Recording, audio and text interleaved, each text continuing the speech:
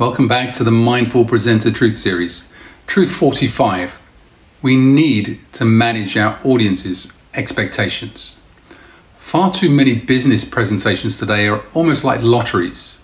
What I mean by that is presenters turn up to a business presentation, putting in a lot of time and effort and energy, but living in hope that what they give their audience is going to be what they want and need from them. We can't leave that to chance. We have to manage expectations. Have you ever been to a presentation? Have you ever sat through a business presentation where halfway through, or perhaps even sooner, you've had this horrible thought, this horrible feeling, thinking to yourself, am I even in the right room?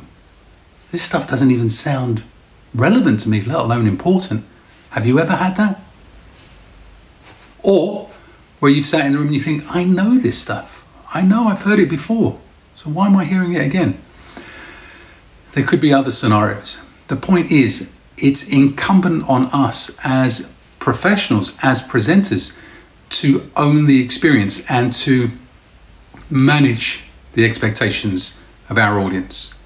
And the best way I know to do that is to speak to them, either physically, verbally, pick up the phone, speak to them, or email them. But find out as much as you can about their expectations. And to help you to do that, you have to give them a clear brief and understanding of why you've invited them, what you're going to be speaking about, why you think it's relevant and important to them, and what they can get or expect from it. If you don't do that, why should people come? Just in the name of business? Or because you're the boss? Or because they have to? That doesn't make sense. We don't live in that world anymore. People are far more discerning, and we have to be far more respectful in that regard. So make it your business to manage their expectations. Find out what they think about what you're going to be sharing. Let me give an example.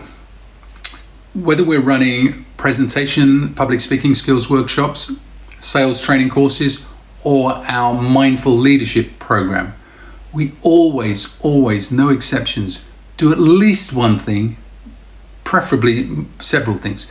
But the one thing we do at least is we send everybody that we're going to work with an online questionnaire. It's quite a detailed questionnaire. I respect the fact that most people don't like receiving these, let alone completing them, but it's all about them. It's not about me or Mindful Presenter. It's about them.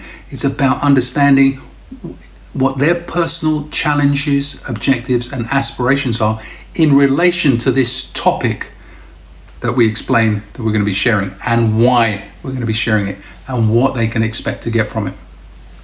Then, if we have the gift of time, because that's just a written word, we then try to follow that with a phone call. We try to speak to as many people as we possibly can to bring the written word through that questionnaire to life, to understand what's really going on for them, and therefore will this be of value and benefit to them. If it's not, we have to make that clear. Manage your audience's expectations. Please, it's so important. Thank you.